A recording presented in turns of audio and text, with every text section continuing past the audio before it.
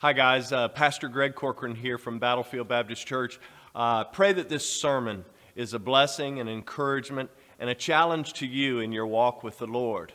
Additionally, I just wanted to say that if we here at Battlefield can ever be a blessing to you, please don't hesitate to contact us. And the best way to do that is through our website at battlefieldbaptist.org. Again, I pray this sermon blesses you, encourages you, and that you'll fall more in love with God, more in love with His Word, and more in love with people. Amen. Thank you so much. If you have your Bible, turn with me to Acts chapter 20. And while you're turning, I will just quote John, who wrote in 3 John 4, I have no greater joy.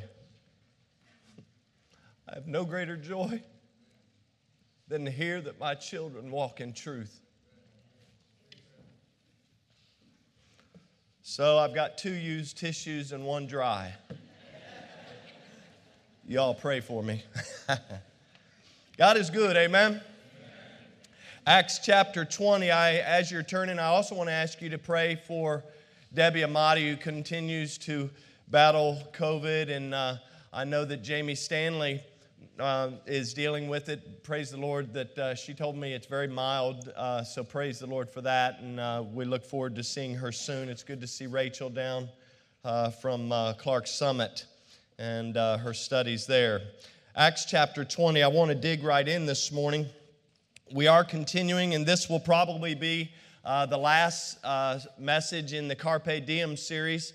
But I want us to conclude by we've looked a lot at what David said, and we'll talk about that here in a second, but I want to see what the Bible has to say to us this morning. Look in verse number 17 and following.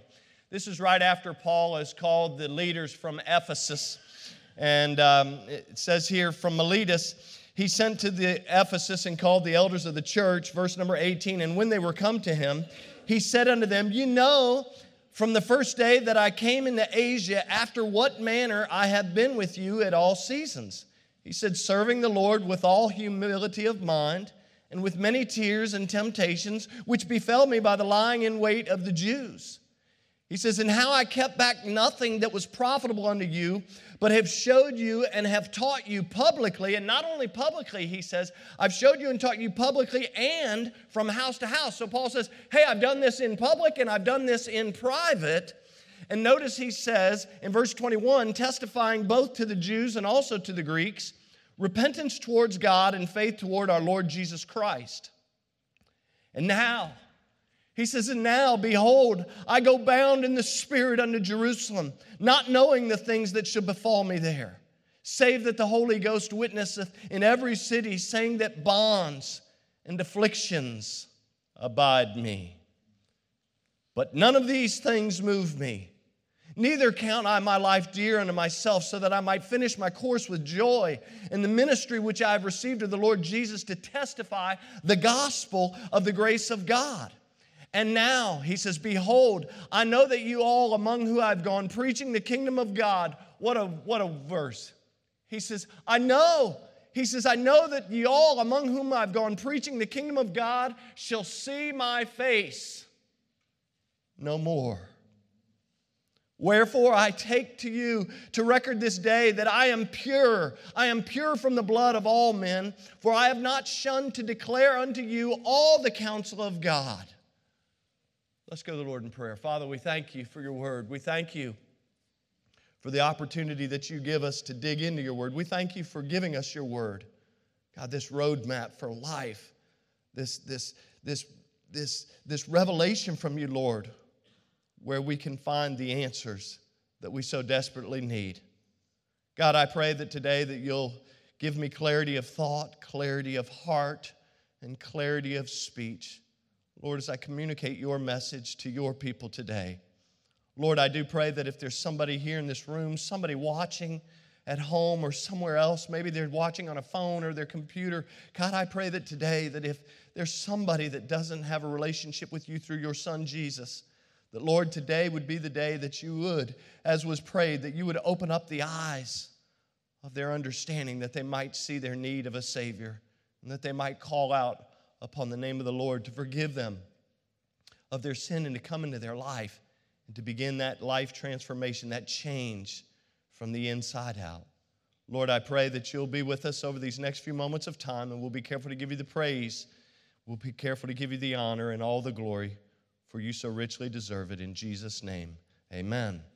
Well, it is good to be in the Lord's house. Look with me at verse number 28. I didn't read verse 28, and the guys probably don't have it ready, but I want you to see here, Paul says in verse 28, he says, I've not shunned to declare unto you all the counsel of God, in verse 27. And then in 28, he says, take heed therefore unto yourselves and to all the flock over which the Holy Ghost hath made you overseers to feed the church of God, which he has purchased with his own blood. So in other words, he gets done talking about what he's done, and then he basically says, hey, guess what? You may not see my face anymore, but you better keep on keeping on.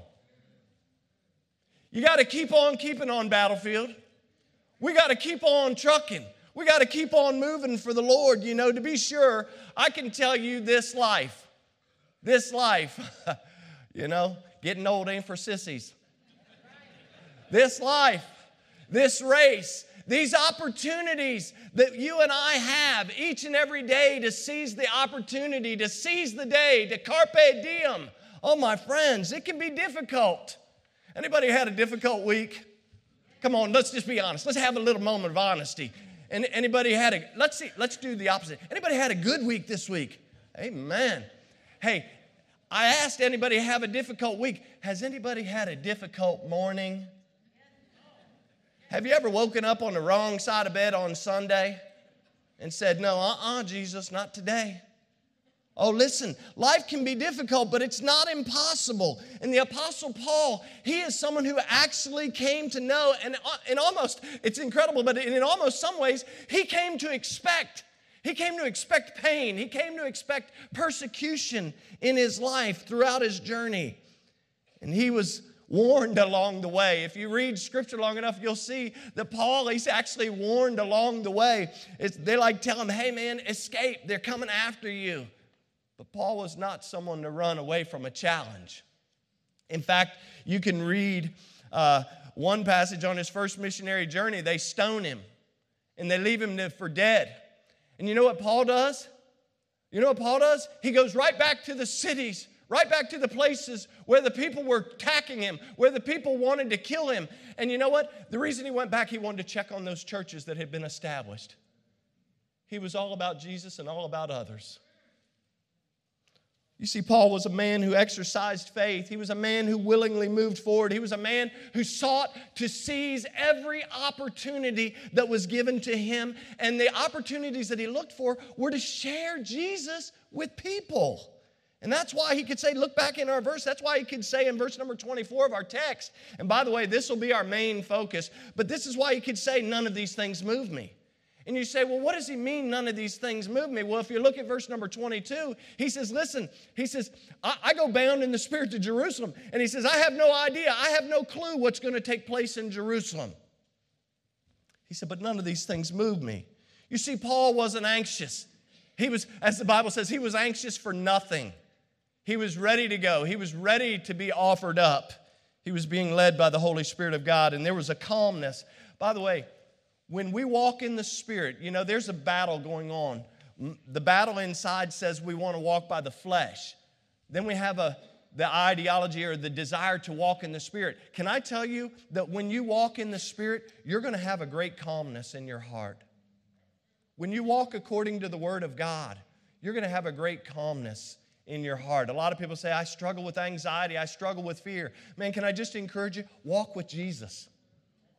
Keep your eyes on Jesus. And the things of this world, as the song says, will grow strangely dim in the light and the glory of His grace. In verse number 24, look at our main text. It says, he says, neither count I my life dear unto myself, so that I might finish my course with joy and the ministry which I have received of the Lord Jesus to testify the gospel of the grace of God. There's three phrases that I think will be helpful for each and every one of us today. Colby, Taylor, these phrases are going to be helpful for you. It doesn't matter whether you're here staying in Northern Virginia, you're going to Missouri, or you're going to Kalamazoo. It doesn't matter what you do. These three phrases will help you. They will help me to keep on keeping on. And here they are. Number one, he said, my life. Number two, he said, my course. And number 3, he focused on my ministry, which had been given to him by the Lord Jesus Christ. And so let's look at the first phrase. Paul said, neither count I my life dear unto myself. In other words, Paul was saying, hey, listen, I'm thankful for the life I have, but I don't count my life so precious. My life is not more valuable than Jesus. That's a hard pill to swallow. Because, see, we are people who think our life is more important than anybody else's life, and sometimes that's why we have friction with other people. You see, I want what I want what I want right now, and sometimes I will acquiesce and let you have what you want, but the reality is what I desire to have many times becomes most important. But what Paul is saying, he says, neither count I my life dear unto myself. You see, to the Apostle Paul, the thing that was most important was his Savior and the opportunity he had to serve him. Oh, listen, oddly enough, it's kind of consistent with Scripture because this is exactly what Jesus tells us in Mark chapter 8. In fact, all the Gospels share this exact verse, but I just chose, just so you know, you can go to every Gospel record and find this exact same or a variation of this exact verse. But in Mark chapter 8, in verse number 35, this is what Jesus is recorded as saying. He said, for whosoever will save his life shall lose it. Watch this. He says, for whosoever will save his life shall lose it, but whosoever shall lose his life for my sake and the gospel's, the same shall save it. He said it this way in Luke chapter 9 and verse 23. You remember he said, if any man will come after me, let him deny himself and take up his cross daily and follow me. Folks, the good news is our life is a gift from the Lord our God. Amen? Paul understood this, and Paul recognized it. He understood that his life and his body were not his own. He understood, just like you and me, that he had been bought with a price. And here's what Paul's motto was, just like he wrote to the church at Corinth. He said, listen, here's what I'm going to do. I'm going to try and glorify God in my body and my spirit, which are the Lord's. That can be difficult, but it's not impossible when we walk with Jesus. I think about earlier, a few pages back, you can look at it if you want. In Acts chapter 17, Paul is speaking to the men of Athens, and he's given his Mars Hill address. And in Acts chapter 17 and verse number 28, he shared the truth that it is Jesus. It is in Him, speaking of Jesus, that we live. It is in Jesus that we move. It is in Jesus that we have our being. And see, when we think about that and we live by that motto first and foremost, then we're going to be able to keep on keeping on. You see, even before we were born, Jeremiah 1:5 reminds us that God knew us. Isn't that crazy? There's a whole debate about when life begins. And in Jeremiah, the Bible tells me that God knew me before I was even formed. Hold on. Have you ever had a circuit breaker moment? See, that's what faith is all about. You can poke holes. Listen, I've seen all the people like, well, I'm going to poke a hole in that verse. I'm going to poke a hole in this verse. Well, poke all you want. It doesn't change the Word of God one bit. And if you want to really have an eye-opening experience, start looking at science. Because the more you look at science, the more it starts to prove the Word of God. So many smart people. Gosh, I'm not one of them, but there are a lot of smart people. But you know, I'm reminded that the wisdom of the world. Have you ever read that passage? The Bible says the wisdom of the world is foolishness with God. We got to be careful who we listen to. I wish that we would all start listening more and more to what God has to say and less to what some news media or some other outlet has to say. You know, we'd do a better job of living for Jesus if we'd start listening to what Jesus has to say rather than some news anchor. I know, that's a different message. After all, we have cookies to get to. I mean, Colby's crazy talking about a 3-hour message. I mean, that's actually a good idea, but not for today. You see, our talents, our abilities, our interests, our strengths, and even our weaknesses. Anybody got some weaknesses today? Do you know that your weakness, here's a real people pleaser. Your weaknesses are all a part of God's plan. You see where I'm weak? He is strong. When I am weak, sometimes He has strengthened my wife to come alongside of me to say, get up, let's go. Because she's strong in that area.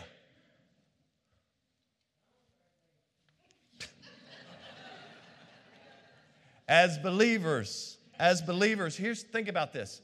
As believers, we have been given physical life as well as spiritual life. Hold on. It is God who made us, and it is God who saved us, lest you think you saved yourself, lest you think that your good looks saved you, or you earned it, or you bought it, or you did something else. You served your way to heaven. I got news for you. The only way that you are headed to heaven is through Jesus Christ. That's why He said He is the way, He's the truth, and He's the life. And guess what? I didn't write it. It's God's word, not Greg's word. And it's a good thing it's God's word, because Greg's word will mess you up. Carpe Diem. Carpe Diem simply says, it's like, oh, what gimmick does he have now? It's not a gimmick. It simply says, when you think about the Latin idea of carpe diem, to seize the day or to seize the opportunity, it simply says that no matter what we're dealing with, whether we're dealing with the gospel, whether we're dealing with our relationship with God, whether we're serving one another, whether we are keeping on for Jesus' honor and glory, it just says that we ought to make the most of every opportunity we have. You want to be generous? Carpe diem. You want to share the gospel? Carpe diem. You want to fall more in love with Jesus? Carpe diem. That's all it means. And the Apostle Paul knew this. He didn't hoard his life as a gift for himself. Have you ever met hoarders? I won't comment. Have you ever met somebody that hoards everything they can get? I want more, I want more, I want more, I want more. The Apostle Paul wasn't hoarding his life as some kind of gift that he could hold on to for himself. He understood that his life and his ministry and his salvation had been given to him. Therefore, he was interested in making the most of the one who gave it to him. Oh, what a Savior. He said, I count not my life dear unto myself. Folks, it was Jesus who said in John chapter 10:10, the thief comes not but for to steal and to kill and to destroy. He said, but I am come that they might have life and that they might have it more abundantly. Oh, my friends, we got to get a grip on this. The only way to have abundant life is to have it with Jesus. I've tried. I did the whole without Jesus thing. I was an angry teenage boy. Quietly angry. Again, I think about, guys, throw up that Mark chapter 8 verse. I think about the principle from Mark 8:35 that says, whatever life we try to keep, put it in this perspective, whatever life we try to keep, that's the life we lose. But whatever life we invest for Jesus and for the sake of the gospel, whatever life we try to keep for ourselves, whatever life we try to hoard, whatever things we're trying to hold on to, those are the things that are going to be gone. But whatever life we live for Jesus and the things of Jesus, those are the things that no doubt we will possess forever. Someone has said that selfish people are always unhappy people. They're always unhappy because they're always trying to get more. It's the myth of more. If I just have more of this or I have more of that, and instead they fail to enjoy everything that they have. And so beware of selfishness. As we've already read in our text, Paul was saying to these leaders of Ephesus, he was saying, it's clear, look, he says, I wasn't living my life for me. I wasn't living my life for what I could get. I was living my life for Jesus and the life that He could give. Look at verse number 18. He says, and when they were come to him, he said unto him, ye know that from the first day I came into Asia, after what manner I have been with you all seasons, serving the Lord with all humility of mind and many tears and temptations, which befell me in lying way to the Jews. And he says, and how I kept back nothing but was profitable for you, but have showed you and have taught you publicly and from house to house. Everything that Paul did. And he said, guess what? I don't even even have to tell you about it because you guys witnessed it.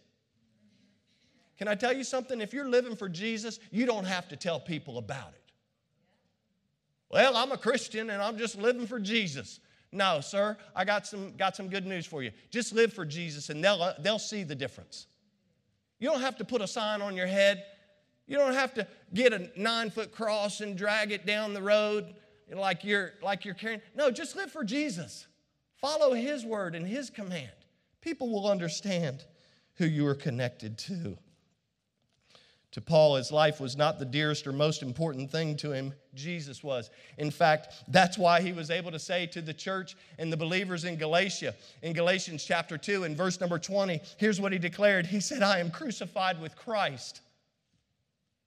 I'm dead in Christ. That's what he said to the church at Colossus. He said, I'm crucified with Christ. Nevertheless, I live.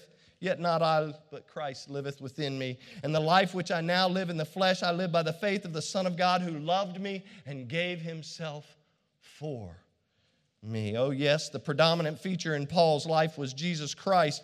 That's why Paul was able to keep on keeping on. He was able to keep on going no matter whether he was beaten, no matter whether he was locked in chains, stoned, shipwrecked, being robbed, hungry, thirsty. It didn't matter. And you can read 2 Corinthians chapter 11, beginning in verse number 23 and following to find all about that. He just kept on going. He just kept on going. He just kept on going. He just kept on going. Hold on. You said, Pastor, do you have a problem? No. He just kept on going.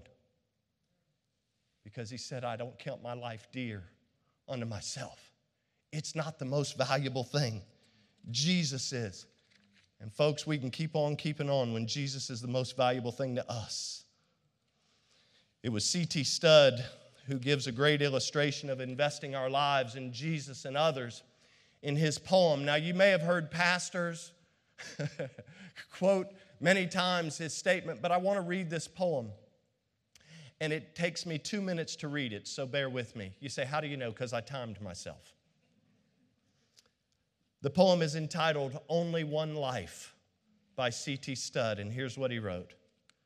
2 little lines I heard one day, traveling along life's busy way, bringing conviction to my heart, and from my mind would not depart. Only one life 'twill soon be past. Only what's done for Christ will last. Only one life, yes, only one. Soon will its fleeting hours be done. Then in that day, my Lord to meet and stand before His judgment seat. Only one life 'twill soon be past. Only what's done for Christ will last. Only one life, the still small voice gently pleads for a better choice, bidding me selfish aims to leave and to God's holy will to cleave. Only one life 'twill soon be past. Only what's done for Christ will last. Only one life, a few brief years, each with its burdens, hopes, and fears, each with its clays I must fulfill, living for self or in His will. Only one life 'twill soon be past. Only what's done for Christ will last. When this bright world would tempt me sore, when Satan would a victory score, when self would seek to have its way, then help me, Lord, with joy to say, only one life 'twill soon be past. Only what's done for Christ will last. Give me, Father, a purpose deep, in joy or sorrow Thy word to keep, faithful and true, whate'er the strife, pleasing Thee in my daily life. Only one life 'twill soon be past. Only what's done for Christ will last. Oh, let my love with fervor burn, and from the world now let me turn, living for Thee and Thee alone, bringing Thee pleasure on Thy throne. Only one life 'twill soon be past. Only what's done for Christ will last. Only one life. Yes, only one. Now let me say, Thy will be done. And when at last I hear the call, I know I'll say, 'twas worth it all. Only one life, 'twill soon be past. Only what's done for Christ will last. It was Paul's desire to make the very most of his life. He said, I don't count my life dear unto myself. It's not all about me. My life is not all about me. He says, neither count I my life dear unto myself. He He wanted to make use of that new life that he had in Jesus. In my Bible, I've shared this before, but in my Bible, this is my duct-taped Bible. Say what you will, but it goes with me and it stays with me. You say, couldn't your wife get you a new Bible? I mean, are you really struggling that much that she couldn't get you a new Bible? No, she's gotten me a couple of new Bibles. They sit on my desk. This is my go-to. And under verse number 24, years ago, I wrote these words. Survival was not the issue for Paul. He said, neither count I my life dear to myself. Survival was not the issue for Paul. Jesus and his message were the issue for Paul. Look back with me at verse 24.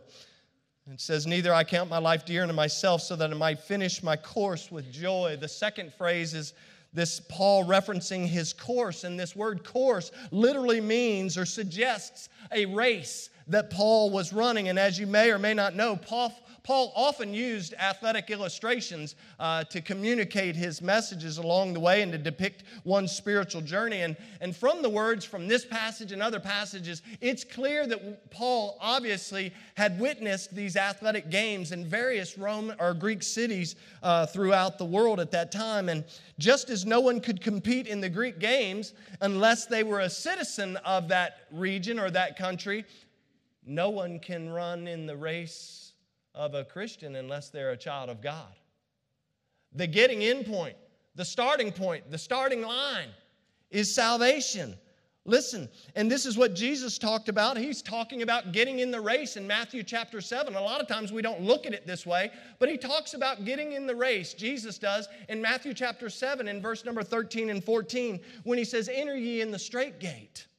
For wide is the gate and broad is the way that leadeth to destruction, and many there be which go therein at. Because strait is the gate and narrow is the way which leadeth unto life, and few there be that find it. At salvation, look at this beautiful picture. At salvation, Jesus takes us off of the broad road that is leading to destruction and puts us on the straight and narrow path that is leading to everlasting life. It's like I say all the time, I'm headed for heaven and I can't help it. Praise the Lord. By the way, when he puts us on the narrow road, you ever watched these track meets? And they all get down in the stance, and they have these newfangled things now, contraptions that keep their feet up and everything, and they get down. Do you know that each runner is running in what? Their own what? This is a sidebar message. We'd do better if we just stay in our own lane sometimes. At salvation, Jesus assigns me a lane. My lane is not to dictate to my wife how she runs in her lane. Hey girl, you better get some better shoes. You better get some running gear, whatever. No. My job, I can encourage her and I can help encourage her, but my job is to be paying attention to the lane and the race that God has put me on. And this is what Paul understood. He says, listen, he says, I want to finish my course with joy. I want to finish the race that has been given to me with joy. In fact, turn with me to Philippians chapter 3 really quickly. Philippians chapter 3. This is another passage where we find Paul using race terminology again. And when you get to Philippians chapter 3, I want you to look at the very first verse of Philippians chapter 3. When you get there, do me a favor. Say amen. Amen. All right. Even if you're not there, say amen. All right, good. When you look at verse number 1. Look at what he writes to the church at Philippi. He says, finally, my brethren, he says, rejoice in the Lord. To write the same things to you, he says, to me indeed is not grievous, but for you it is safe. Look at verse 2. He says, beware of dogs. He's telling them, he's starting to ramp up race terminology. He says, beware of dogs. And what he's talking about is Judaism and this ideology or this teaching of works and ceremonies and the law. And then he says, beware of evil workers. Anybody work with some evil workers? Yeah, just keep your hand down. Okay. right? He says, beware of evil workers. And what he was talking about is those who would seek to undermine or to subvert the gospel of Jesus Christ. And then he says, beware of the concision. Now, the concision are those people who, let me put this, the concision were those people who were more concerned about the circumcision of flesh than they were the circumcision of the heart. They were more concerned about the outward appearance of their, watch this, religiosity than they were about the relationship that they needed to have with Jesus. Now watch what he says. Going on. After verse number 2, go to verse number 3. He says, for we are the circumcision. In other words, what he says, we are the ones whose hearts have been circumcised. We are the ones whose hearts have been transformed by the gospel. Notice what he says, which worship God in spirit and rejoice in Christ Jesus and have, watch the last words, and have no confidence in what? Can I tell you, the flesh will fail you. I've tried to do it many times. I've tried to work up and muster up enough strength to do something, and when you try to do things for the Lord in the flesh, it will bring you down. That's why we must walk in the Spirit. Paul then refers, look there, and I'm not going to read it, but he refers to the race that he had been running, past tense. In verses 4 through 6, he speaks about his confidence in the flesh in the past. He speaks of his circumcision, his heritage, his life as a Pharisee, his zeal, and also he talks about even his persecution of the church. But if you go on and look at verse number 7, 8, and 9, notice what he declares from him. He says, but what things were gained to me as I was running my race, as I thought I was headed on the right road. Watch, he said, those things that were gained to me, those I counted for loss for Christ. He said, yea, doubtless, and I count all things but loss for the excellency of the knowledge of Christ Jesus my Lord, for whom I have suffered the loss of all things, and do count them but dung, that I may win Christ, and be found in him, not having my own righteousness, which is of the law, but that which is through faith of Christ, the righteousness which is of God by faith. Paul was all about running his course and his race for Jesus Christ. And then those infamous words that you may be more familiar with, look down at verse 13 and 14. He said, brethren, I count not myself to have apprehended, but this one thing I do, forgetting those things which are behind. Sometimes we got to forget the things that are behind. Have you ever held a grudge? Let's be honest. Anybody ever held a grudge? Have you ever said you forgave somebody and then you keep on bringing it up like it's some kind of poker chip? Well, I forgave you back there. Well, just keep on forgiving. Isn't that what Jesus says? Paul says, brethren, I count not myself to have apprehended, but this one thing I do, I forget those things that are behind. My pedigree, my circumcision, my zeal, my persecution of the church, all the things that I thought were got me headed on the right road. I was Mr. Religiosity. I was a big name in the persecution of the church. I forget all of those things because those things were wasted.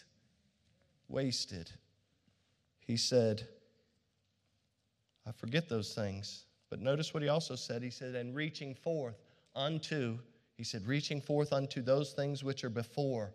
In verse number 13, what he's saying, in verse number 13, he's actually saying, I'm not finished yet.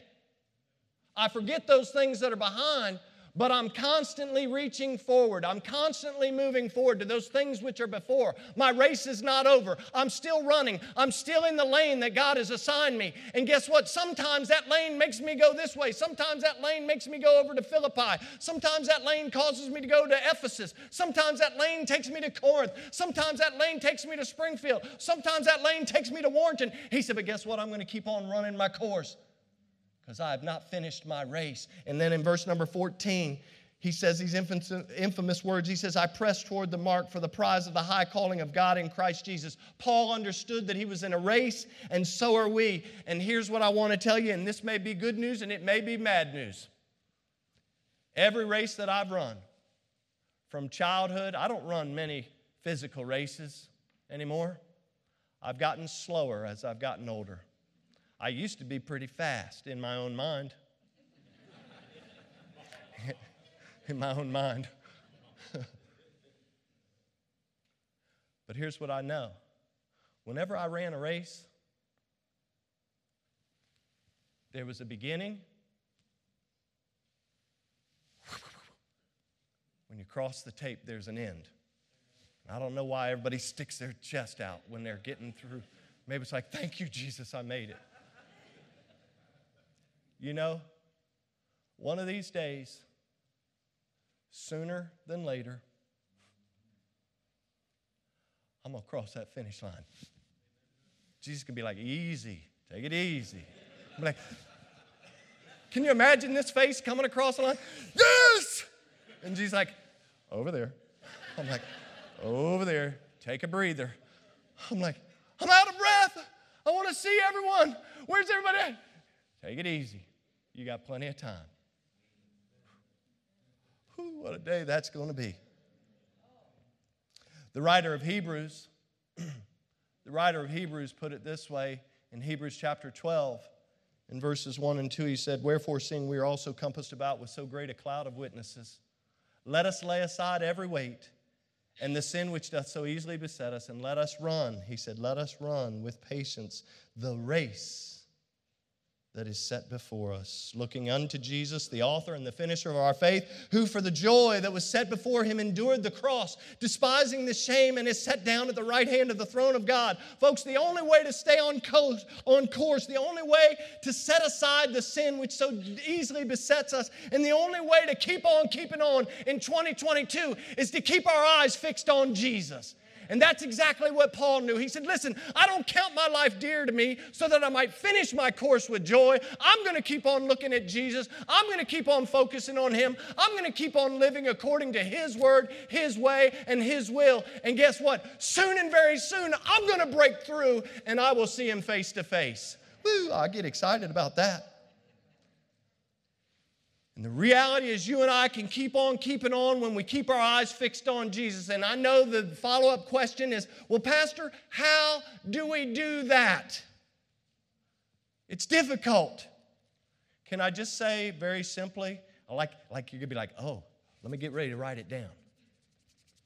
It's a matter of proper diet and exercise. It's a matter of proper diet and exercise. Just as physically, we need a proper diet, proper training, and proper rest to run the races of life. Spiritually, the same thing is true. We need to feed upon the Word of God, exercise faith, spend time in prayer, and then learn to rest and trust in the Lord to give you the strength, to give you the wisdom, to give you the wherewithal to enable you to run the race. Back in verse 24 of our text, we can detect Paul's great ambition. He says, I want to finish my course with joy. He wanted to finish the course that had been assigned to him, not somebody else's race. He didn't want to finish Timothy's race. He didn't want to finish Luke or anybody else's race. He wanted to finish his own race. He wasn't trying to compete or measure his success along somebody else's. That's the mistake a lot of Christians do and a lot of churches do. Well, brother, how many is your church running? Exactly how many God wants it to run.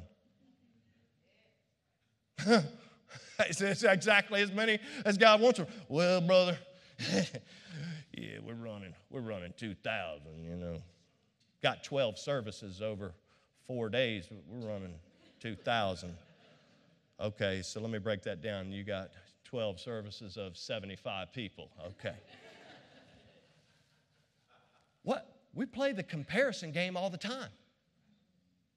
We got enough to deal with right here. Me, myself, and I. Take care of ourselves, and then you'll be ready to take care of other people. We have our own race. And what we do many times is we compare ourselves with someone. Well, you know, that person is such this. That person is such this. That's how God has gifted that person. That's the lane that God has put that person in. Just serve the Lord with gladness and do what He's gifted you to do. Paul wasn't trying to compete with anybody or measure his success or even his failures against other people. He wasn't looking backwards where he had been. He wasn't fearful of what was to come. I got news for you. It can be really fearful to think about what's to come. We're living in a world filled with war right now, rumors of war, all kind of things going on, and we can get fearful real quick if we don't turn off the TV. But Paul understood that God had not given him a spirit of fear, but of power and of love and of a sound mind. And Paul said, guess what? I'm going to finish my course with joy. Yes, they've tried to kill me. Yes, they've locked me up. Yes, they've shipwrecked me. Yes, they've beaten me and left for dead. Yes, I've been hungry. Yes, I've been thirsty. But yes, through it all, I have not counted my life more important than it needed to be. And through it all, I kept on running the race that God assigned me to run. And if he can do it, I can do it, because guess what? He was not supernatural. He was born of his mother, just like you and I. I might get fired up. Paul's eyes were fixed on Jesus because his goal was to finish well. And we know from Scripture that's exactly what he did. I preached a message about a year, maybe a year and a half ago, from 2 Timothy chapter 4. And this is where he tells Timothy, he says, I'm ready to be offered, and the time of my departure is at hand. I have fought a good fight. I have finished my course. I have kept the faith. Paul said, I've fought a good fight. My course or my race is coming to an end, and I kept the faith through it all. One last time, look at verse 24, and we'll wrap it up. Verse 24, Paul says, but none of these things move me. Neither I count my life dear unto myself, so that I might finish my course with joy, and the ministry which I have received of the Lord Jesus, to testify the gospel of the grace of God. You see, Paul recognized his physical and spiritual life were gifts from God. He understood that his race or his course was assigned by God. And lastly, here in verse 24, he had been specifically given a ministry to fulfill. Everything had been given to him. His life was given to him. The race or course was given to him. And his ministry was given to him. It was nothing that he gained on his own. It was all granted and given and assigned to him by God. And whether we want to recognize it or not, every one of us have a ministry to fulfill. You may be sitting there and you say, well, I don't really know what my ministry is. Can I tell you, until you start exercising? And here's the thing. You try things out. Like, hey, listen, I'll be honest with you. I've served in children's ministry, and I can be goofy for about a minute with children, right? But I realized a long time ago that's probably not my strong suit. They kind of end up looking at me like, I went to teen camps. Man, I'll jump.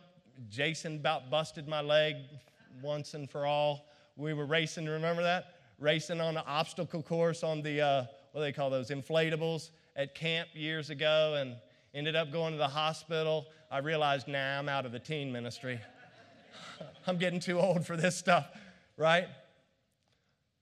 Then I got out in Missouri, was the associate pastor, and realized probably maybe my sweet spot was senior saints, right? Started to get there.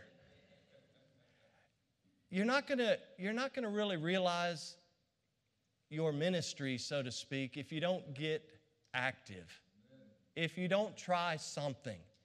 You may try children's ministry, and you might be like, I need to take a back pedal, and we can send you over to middle school. It's kind of work your way through. And if you fail all of those, listen, we always know that you can change diapers, all right? Right? We can train you. We have the technology. Some of you, I'm just going to be real specific, some of you need to get up here and start singing again. Some of you need to sing that have never sung up here. I hear people singing on Wednesday night, it blows my mind away. People singing parts like it's their day job. And we don't even have a piano playing for most of the time on Wednesday night. We're just singing Acapulco. And people are singing out. It's like, what's going on? This is a wonderful choir. And guess what? We've got more chairs we can put up here. You say, well, it looked pretty full today. We got more. We bought extra chairs for you. You have to get involved to see what your ministry is. And before telling Timothy, think about this. Before telling Timothy back in 2 Timothy chapter 4 that he was ready to be offered, that he had finished his course, he had fought a good fight, and all of these things on and on, here's what Paul said to Timothy. Right before he tells him that he's ready to depart, this is what he tells him in verse 5 of chapter 4. He says, watch thou in all things, endure afflictions, and do the work of evangelist. He says, Timothy, guess what? These are the things that I've been through. These are the times that I have suffered, and get ready for it. It's coming your way. But notice the last thing he says. He says, make full proof of thy ministry. In other words, fulfill the ministry that God has given you just as I have fulfilled the ministry God gave me. Oh, my friends, the beauty of the Christian life is that every blood-bought Christian, every blood-bought child of God has a special ministry assignment that no one, watch it, that no one can do except you. That's crazy. That's crazy to me. No one can do your ministry except you, and on and on. God has gifted each and every one of us for that. And so the question is, are we fulfilling the ministry God has given us? And if so, great. But if not, I want to encourage you today, seize the day. Buy up the opportunity to fulfill the ministry you've been given. As a great missionary, I put in my notes, as a great missionary and ambassador for God, Paul's ministry centered on sharing the gospel of God's grace.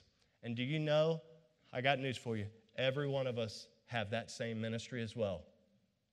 Whether you want to accept that ministry, you have that ministry as part of your DNA to share the gospel of the grace of God. And one of the most beautiful things about God's grace to the world and the forgiving of sin and imputing of His righteousness is that they can't deserve it, just like I can't deserve it. They can't buy it. They can't earn it. Grace is free. It's unmerited favor. That means that I don't deserve it, but I have a God who says, you know what, I love you so much that I'm going to give it to you. And so today, listen, how's it going? How's it going with you? Are you keeping on? Are you doing what you need to do? Because I look at Paul's life and I say, how was this guy able to keep on keeping on in the midst of all the things that he faced? And the reality was three simple thoughts. He realized that his life physically and spiritually were gifts to him given by God. Secondly, he understood that his course or his race had been specifically designed for him and that his job was to keep his eyes fixed on the Lord Jesus Christ. And then finally, he recognized that his ministry was his and his alone. And so he set out to do it. I want to ask one final question. Maybe you're here because Paul told Timothy, I'm ready to be offered. That's a tough question. Are you ready to be offered? Because Paul was ready to be offered. He was ready, if necessary, to sacrifice his life for God's honor and God's great glory. Are you ready to be offered? Because I can tell you, if you don't have Jesus, the answer is no. Not because I'm so smart. Really, it's not because I'm so smart. It's because God's Word tells us. God's Word tells us that we need to have a relationship with Jesus Christ. All have sinned and come short of the glory of God, right? But God gives us an opportunity. It says, listen, for whosoever shall call upon the name of the Lord shall be saved. Can I tell you, Jesus loves you, this I know, for the Bible tells me so. If you have never surrendered your life, you say, surrendered my life, that sounds so significant. It is significant. Not because you surrender your life, but because Jesus paid the price for you to surrender your life. If you've never given your life to Jesus, can I beg you today on this day of days, don't walk out these doors, don't grab a cookie or a bottled water without Jesus. That's the most important thing today. If you've never been saved, you've never realized this gift, I pray that you will turn to Jesus because we do need Him every hour. If you have a relationship with Jesus Christ, maybe you've been saved and you say, Pastor, I need to recommit myself. From what I heard from God's Word, maybe today as a believer you'd say, Pastor, I actually need to recommit myself to living my life or seeing my life as a gift. I need to commit myself to running my course or my race according to the race that God has set before me. I need to recommit myself to fulfilling the ministry that God has given me. And maybe you don't even know the ministry, but you say, God, Pastor, I need to commit myself to figuring out what the ministry is that God has for me. Listen, if everybody sits on the sidelines, it's pretty difficult to win our world with the love and the truth of Jesus Christ. And so I pray, wherever you're at on the spectrum, whether you need Jesus, whether you have Jesus, but you're saying, man, I'm not sure I've really ever looked at my life, my race, or my ministry the way Paul did, I pray that you'll do business with the Lord right now as we close with a word of prayer. Father, we thank you for your love. God, we thank you for the songs that we have sung, the time that we've had to be in your word. Lord, as we've looked at Paul's life, as we've seen what you have done in his life through Scripture and how he was willing to give it his all, Lord, I'm reminded that we have an opportunity today to seize the moment, to seize the day. Lord, I pray that you will be honored, that you will be glorified in this moment of moments. God, that you will draw our hearts close to thee. Lord, that you'll do a work in our lives that when we turn around and look back at it, we'll understand that the only way that that took place was because of your strength and your power and your might. God, I pray for ones here that may have never trusted Christ, that right now in this moment, maybe they don't understand it all, but they would just simply pray and say, Jesus, I don't understand it all, but I know you loved me, and I know that you died for me.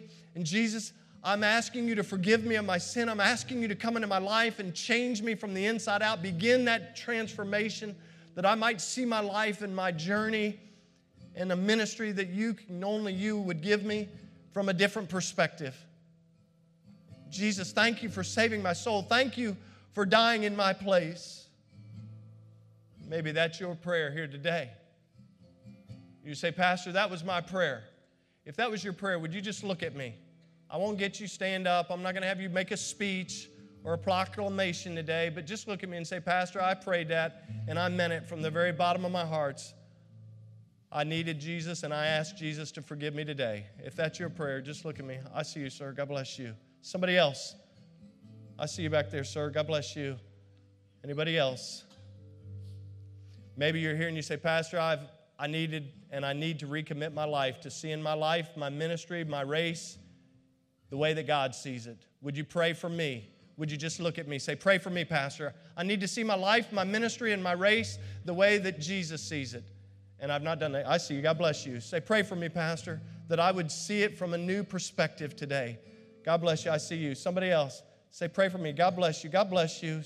I see you young ladies back there. God bless you as well. Somebody else. Say, I see you, bro.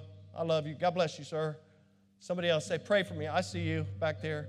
Pray for me that I might see my life, my race, and my ministry the way that Jesus sees it. Father, we love you. We thank you for your word. We thank you for the time. We thank you for the decisions that have made today. God, I pray now that you'll bless us as we sing this song of invitation.